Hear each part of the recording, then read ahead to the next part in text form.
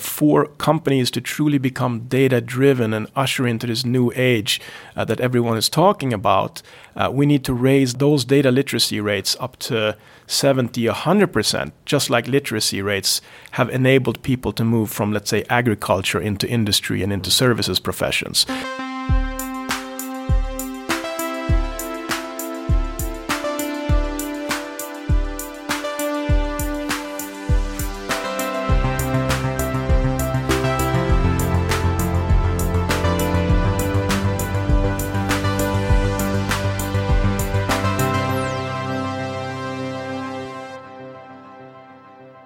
Okay, this is Heja Framtiden, the Swedish podcast on the future with an optimistic approach. I'm here at Quality Hotel Solna in Stockholm, together with Dan Sommer from Click. Welcome to the show. Thank you very much. You have the Data Revolution Tour here today at the conference center. What is the Data Revolution Tour to begin with? So the Data Revolution Tour is our way to go out, and I believe it's been a tour in maybe 15, 20 different cities across the world to get our message out and our innovation out of what we've been doing, what we're thinking around from a visionary perspective, but also what we're actually delivering. And as far as I understand it, Click, QLIK, was founded in Sweden in 1993. Can you describe how it started? Or you weren't here then, obviously. But can you describe what you're doing now with regards to how it started? Yes, sure. So yes, that is correct. Click is actually a huge corporation, in the range of, a couple of thousand employees, global footprint today, and a leader in data and analytics. But yes, it is very true. It stems from Lund originally, and but very early in the sort of cycle, we moved to the US and had the HQ in the United States because that's where the investors were. And then there was an IPO in 2010, and as a result of that, most of the operations have been in the US from a marketing and executive perspective, but still the majority of R&D is in Lund, Sweden. So we often refer to ourselves as an American company with a Swedish soul.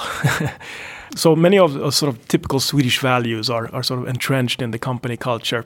My particular role here is I head up the market intelligence team globally, which contains what I call the supply and demand axis and the macro and the micro axis. So the supply side is what are the other competitors doing? So I have a team that looks at competitive intelligence.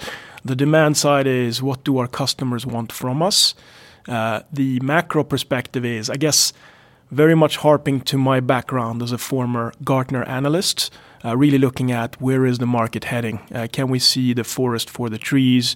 Are we heading in the right direction as a company?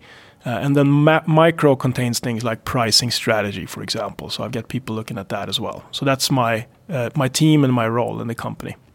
And could you say that your actual product is a visualization tool to use for any source of data to sort of make data-driven decisions in large corporations? I think that's a good way to sum it up.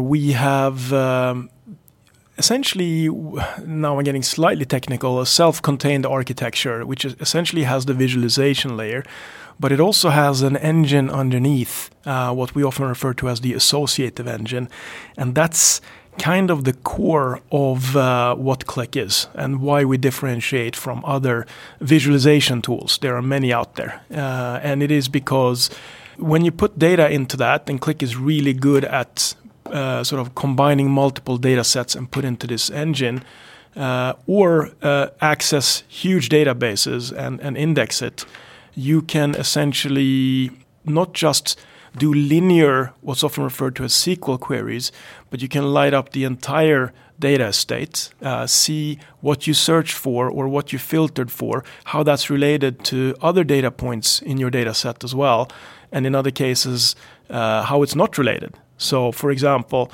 a sales guy in Norway, you can see what he's sold, but also what he's not sold. Why didn't the sales guy in Norway sell more skateboards, for example? And that's something that you really struggle to find in other tools. It sounds simple, but that's at the core and still the core differentiation of Qlik, I would say. And that enables very rich discovery paradigm rather than just sort of visualizing data, if that makes sense. Okay, and you use some kind of artificial intelligence engine as well in the background? That is correct. This has been really difficult for us to articulate for a long time, frankly, since we've started. We call it the power of green, white, and gray. But Elif was here at this conference as well. She heads up research, and we're adding more and more AI and machine learning capabilities to that engine, essentially.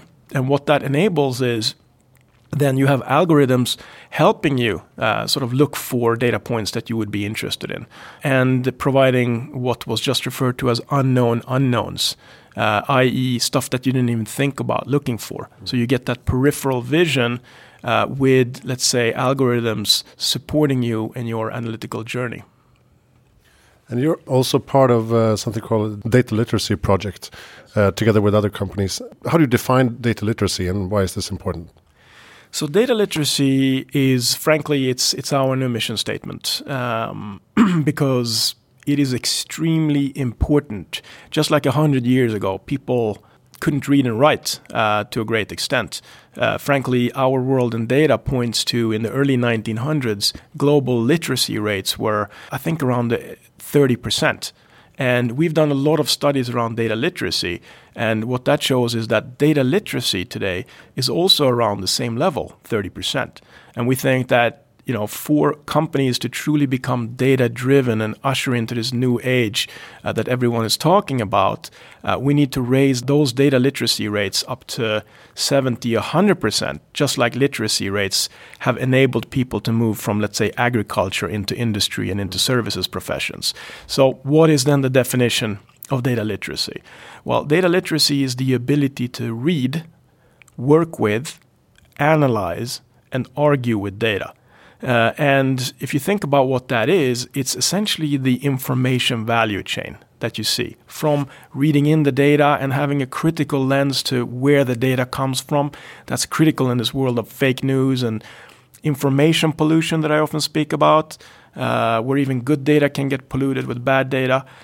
Essentially being able to work and manipulate with very distributed data sets, because we know that data is everywhere and very distributed. So that's work with data. And then analyze that data, find the insights, and then the final piece is argue with data. That's actually two things in my world. One thing is you want to have an argumentation with the data. Like, do you trust this data point, this outlier on the visualization? Is that something that is your next $1 million idea, or is it instead something that is just a data quality error? So it's very important to always have a critical lens. But also argue with data in the aspect of being able to argue with data from the perspective of storytelling, like really getting those data points out there and embed it into your narrative is extremely important for data to spread more widely in organizations. And you just came now from a panel discussion about data literacy. And you mentioned that for the younger generation now, they are digitally advanced, but they may not be data literate. Can you describe the difference? Indeed, I can. So we've done a huge survey with decision makers and professionals in a bunch of different organizations, and that segmented the population by different age groups. And what we, perhaps to our surprise, found was that very young people, I think the range was 16 to 24, actually considered themselves, self-diagnosed themselves as less data literate as some of the older people. From one perspective, it kind of makes sense, right? Because you become more seasoned, you become more skilled. But from another perspective, this generation that has been born with 2 feet into the digital world and are online pretty much 24 hours a day, it feels like, it's kind of surprising that they don't feel that they are data literate. My read of that is that even though they are very sort of technically skilled, they don't always have the critical capabilities of questioning data. Maybe something that older generations have been really good at, that sort of learned the scientific method in school and research methodologies, as well as really having a critical view of the world, like the 60s generation, right? Questioning everything and sort of wanting to do a new paradigm. And maybe I'm far-fetched, but they are better at the critical thinking aspect, but not so good at actually the technical skills of using, for example, visualization tools. So they complement each other from a strength perspective. So how can you improve the data literacy? You have something called a data literacy index that you provide to organizations. Yeah. So, we think that this is bigger than just companies. We think that it's a societal imperative that drives our mission, that makes people passionate to wake up every morning, wants to go work for Click. So therefore, we give away a lot of our IP. And this is that data literacy project that you have highlighted here. It's dataliteracyproject.org. And you can go there, and there's a consortium of partners there that including Accenture, Click, Pluralsight, and I'm forgetting a bunch of others, but it's like-minded organizations that provide a bunch of resources so that people can become more skilled in terms of reading, working with, arguing and analyzing data. But we also have, we meet customers all the time, and they say, well, this is great. We really need to raise the data literacy in our organization. Can you help us? So as a result of that, we're increasingly building a data literacy program internally as well to provide the best practices from like an organizational level on how to set up a data literacy program. We have training and education. Most of that we give away for free. It's kind of like a YouTube, if you like, for analytics. We can go and learn about correlation versus causation, or hierarchies versus dimensions, or signal versus noise, and more advanced things as well that sort of refer to statistics. And you can go there and learn more and become more data literate. And you mentioned in the panel discussion that you want organizations to open up the data sets more. And you talked about data activists. Why is this so important? Well, to be honest with you, GDPR and there are industries that are very sensitive where perhaps you have to take a more cautious approach, like financial services and government, for example. But in general, in the 10 years I was at Gartner and the 5 years I was at Click, what I've seen is that those organizations that tend to have a more trust-based approach to their associates, where they have access to data sets, that's like the first step to drive a data-driven culture in an organization. So really, IT should only lock down the most sensitive data sets. Let's say that makes your CFO go to prison if they come out. But in general, have a more, let's say, trust-based approach so that people can access data, start exploring in the data. So that's kind of a cultural mindset that's very important. Then I think it's very important, and this is where I mentioned activists. What I call activists are the people that are the most skilled in your organization when it comes to data. It could be your data scientists, it could be your data engineers, it could be your application developers. I think if you want to drive a data-driven culture, you have to lift them up. You have to put them on a pedestal, and you have to show others that it's good for the career to be one of these activists. And those activists should be allowed to go in and innovate and break things, as I often call it, go in and grab data from different parts of the organization and really find interesting insights. If you allow them to do that, of course, responsibly, then more people in the organization will see that this is a good path forward in the organization, and there's a lot of support for becoming data-driven. They will want to become one as well, because sometimes training isn't very sexy, but if you highlight the successes of the most skilled people in the organization, then that provides a kind of natural incentive for people to want to become more data-driven and start on their data literacy journey. Yeah, and your colleague, Elif, she mentioned that organizations that are more data literate actually add business value with 25%. I don't know how you came up with that. Yeah. So actually, it's a very scientific and brilliant and long document that can be downloaded. At least the executive summary can be downloaded on that data literacy project. And essentially, we worked with Wharton University and IHS Markit, and they put their PhDs on this to look at a wide range of organizations. And I believe they went in and interviewed them as well, key decision makers in there.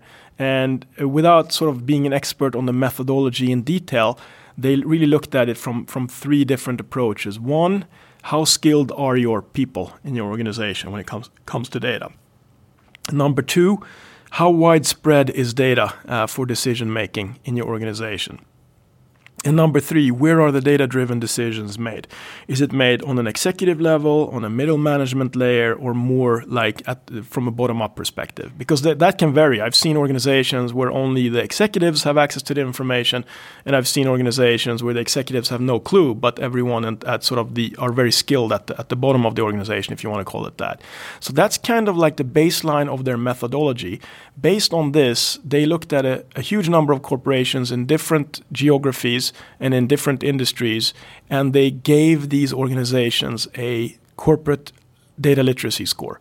And through looking at that, they could derive that those organizations that had, let's say, a data literacy score that was one standard deviation above the mean, well, they had better return on equity. They had a 3 to 5% higher enterprise valuations, and a bunch of other success metrics as well.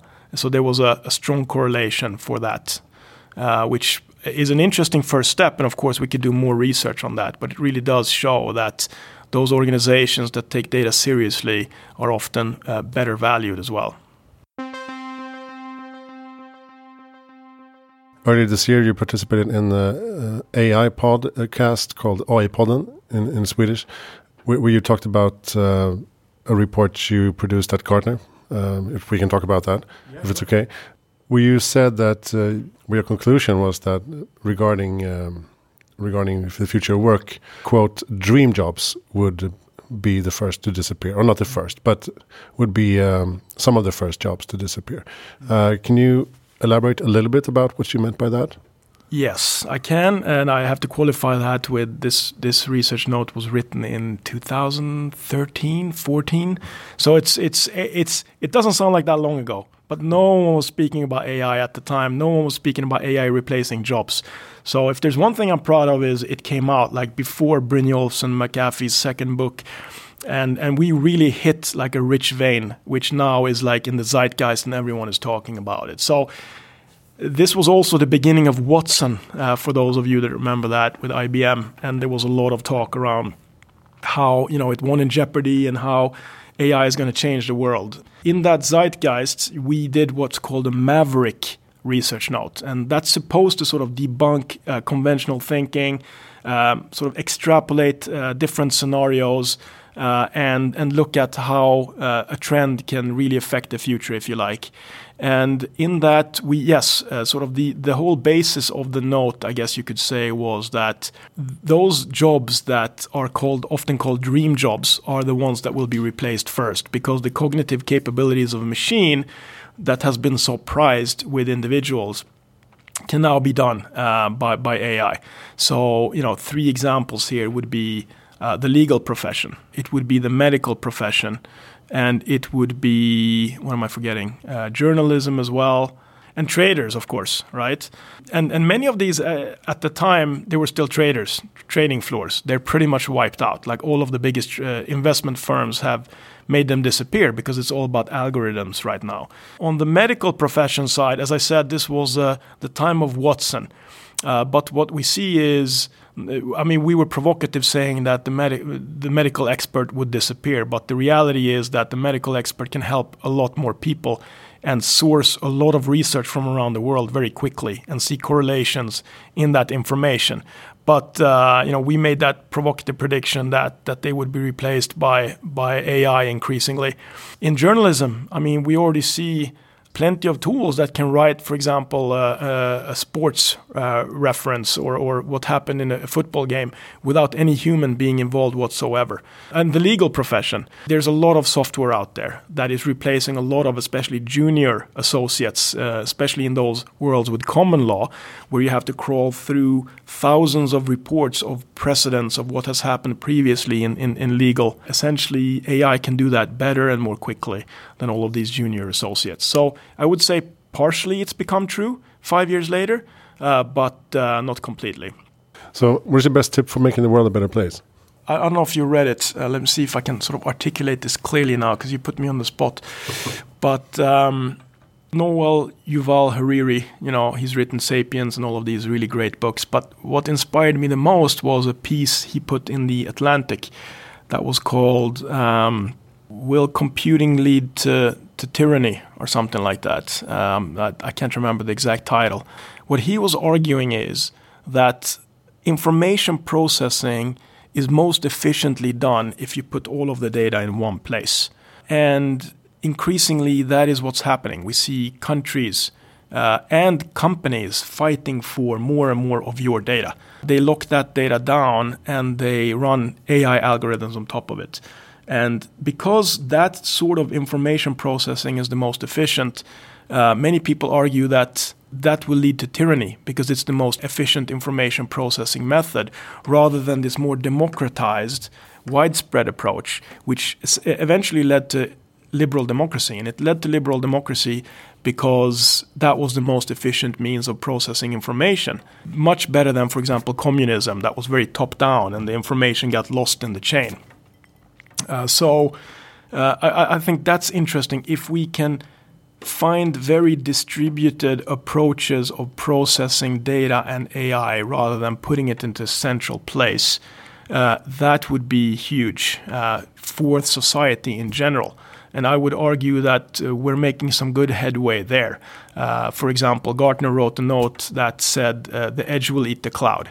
Increasingly, we see these distributed clouds a possibility. And if that happens, then we don't have that sort of tyranny of having to put all of the information in one place, which, for example, large countries are utilizing and large companies are utilizing at the expense of others. So basically the danger of some kind of monopoly situation. Yes, monopoly or oligopoly, where countries can have access to all of your information. We already see this with the social credit score, for example, and that is quite worrisome. So if you can keep data distributed in a better way, and I'm sure blockchain will play a big part of this as well, that will be absolutely critical for us to sort of secure our independence in the future. So decentralization is the key. And you mentioned before we started, with regards to an optimistic future approach, that we need to build new narratives. What do you mean by that? We spoke about read, work with, analyze, and argue with data. It just shows the power of storytelling. Right now, it feels like, Sweden, there used to be a very positive narrative about Sweden for multiple years. And sometimes that was totally overblown and not sort of based in reality whatsoever.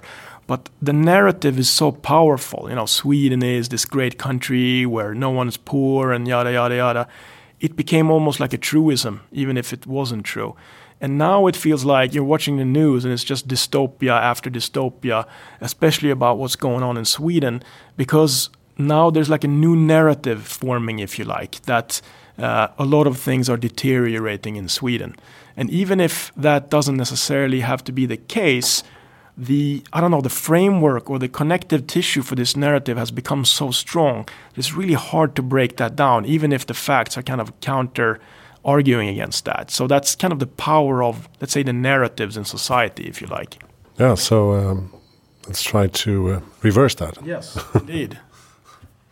Do you have a reading tip or a podcast tip or a media tip?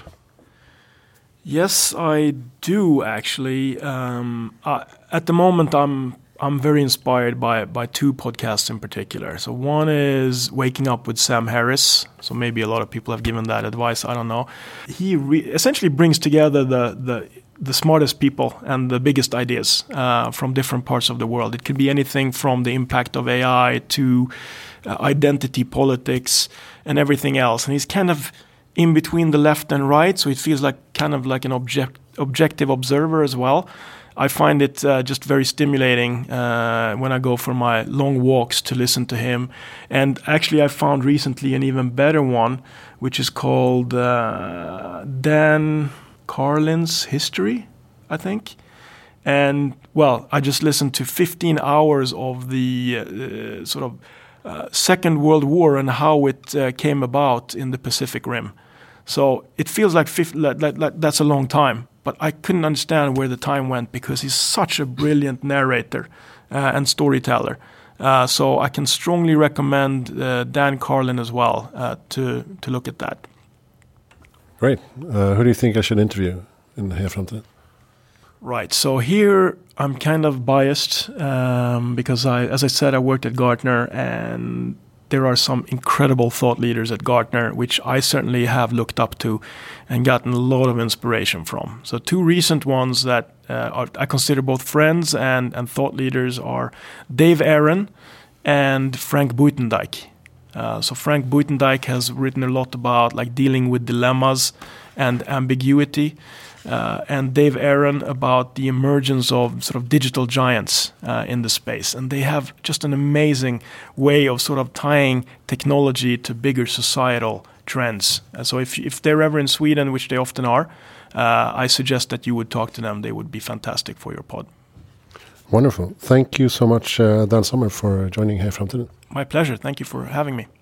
And please check out click.com, QLIK.com for more information, and also thedataliteracyproject.org for more information about that. This is Heja Framtiden. We are available on hejaframtiden.se. You can find everything you need to know. My name is Kishan von Essen. Thank you for listening.